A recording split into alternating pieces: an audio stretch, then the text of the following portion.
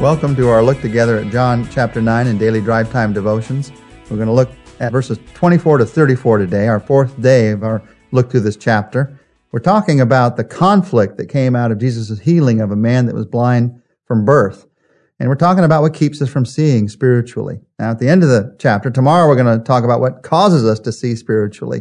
But first, we see some things that keep us from seeing spiritually. Doubt that never gets past the questions, that keeps us from seeing spiritually. Pride that never admits itself, that keeps us from seeing spiritually. And fear that never finds the freedom of Christ's love, that keeps us from seeing spiritually.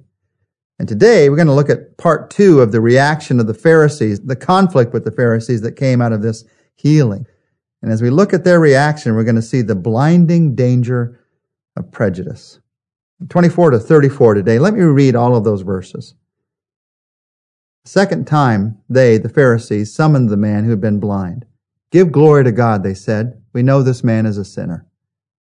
He replied, "Whether he is a sinner or not, I don't know. One thing I do know. I was blind, but now I see." Then they asked him, "What did he do to you? How did he open your eyes?" He answered, "I've told you already, and you did not listen. Why do you want to hear it again? Do you want to become his disciples too?" Then they hurled insults at him, and they said, "You are this fellow's disciple. We are disciples of Moses. We know that God spoke to Moses. But as for this fellow, we don't even know where he comes from." The man answered, "Now, that is remarkable. You don't know where he comes from, and yet he opened my eyes? We know that God does not listen to sinners. He listens to the godly man who does his will. Nobody has ever heard of opening the eyes of a man born blind. If this man were not from God, he could do nothing." To this they replied, "You were steeped in sin at birth. How dare you lecture us?" And they threw him out. What keeps us from seeing? Prejudice. Prejudging this person, prejudging what God can do. "We know," they said. Nothing could change their mind, not even a miracle. Prejudice. In fact, their prejudice is so deep. Did you catch what happened early in this conversation? They say, "Give glory to God, call Jesus a sinner." Give glory to God, call God a sinner? If they even had a sense of what they were saying in that moment, they would have fallen over as dead men. That's how deep their prejudice was. They couldn't see the truth. In fact, as you look at what happened in this conversation, you see the characteristics of prejudice that you can recognize in other people's lives, but the question is, are you willing to look for it in your own life? You see that prejudice is ignorant, it's insulting, and it's irrational. Prejudice is ignorant. They were completely confident of total lies. And then, even in this conversation, when the man says to them that by their own beliefs Jesus must be God, he shows them their own ignorance. Their response is typical of prejudice. When somebody's prejudiced and you show them this is an ignorance, what do? Do they say, "Well, let me think about that"? Not if you want to stay in your prejudice. The next thing you move to is you become insulting.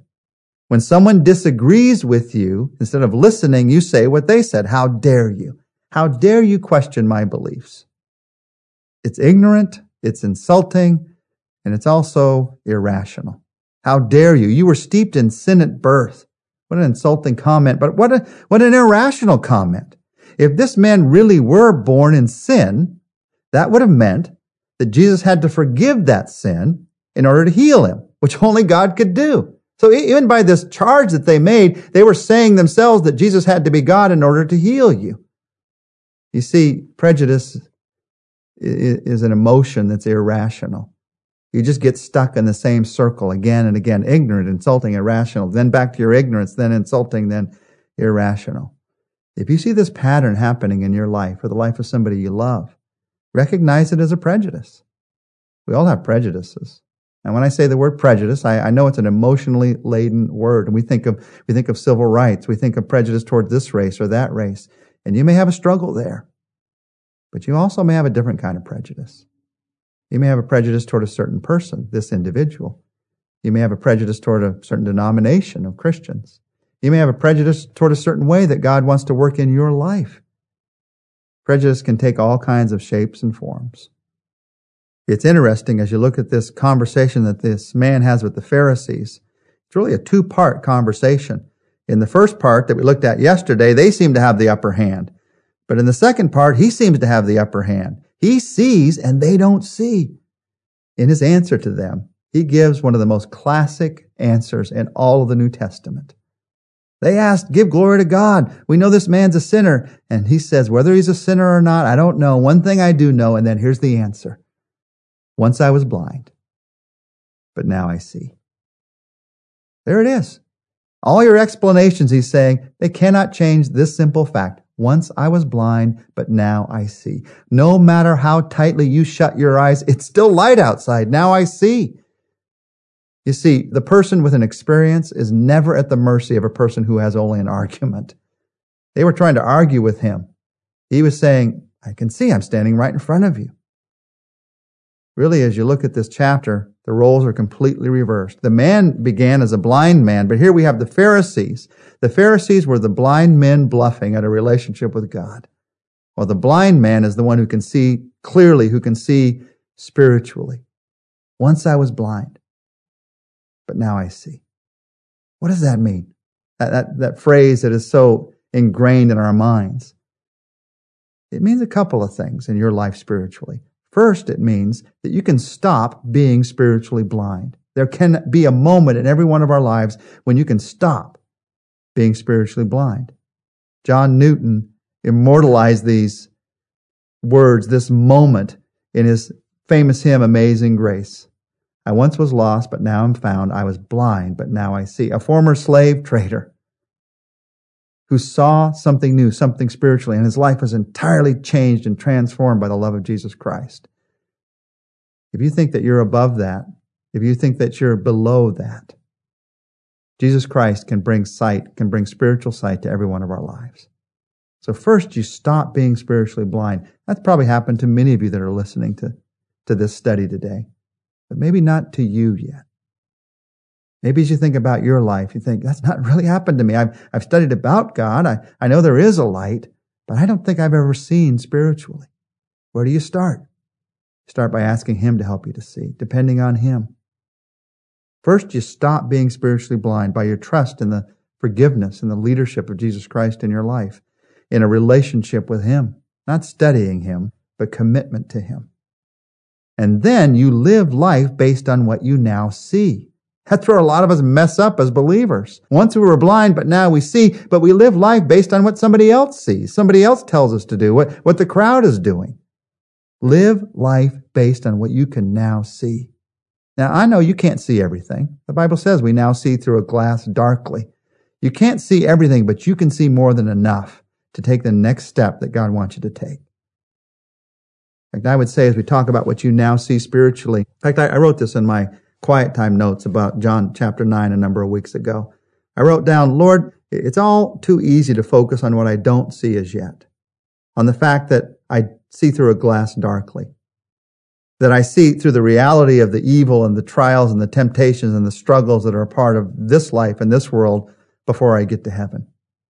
But then I wrote, Lord, I choose this morning to focus instead on what I do see because of your grace, a love and a life that I would never have experienced, would never have even begun to understand except that you opened my eyes.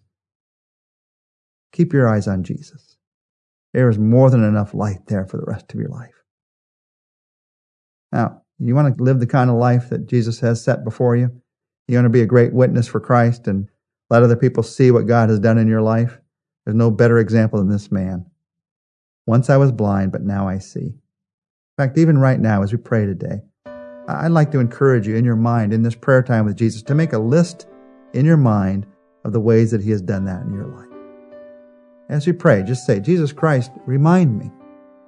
Remind me of those times, those places in my life where once I was blind, but now I see. Or once I had a prejudice, but you've released me from that prejudice. Where once I had a habit that was eating up my life, but you've given me freedom from that habit.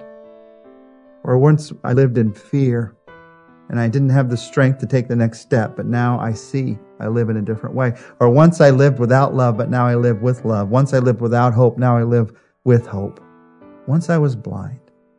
Once I didn't have this, but now because of you, Jesus Christ, now I see. And express gratefulness. Just say to him, Jesus Christ, thank you. Thank you that because of your love for me, now I see things that I would have never seen. And above all, now I see your love for me. Thank you. In your name, amen. Well, don't miss tomorrow. We're going to look together at the response of the man himself when he finally reconnects with Jesus.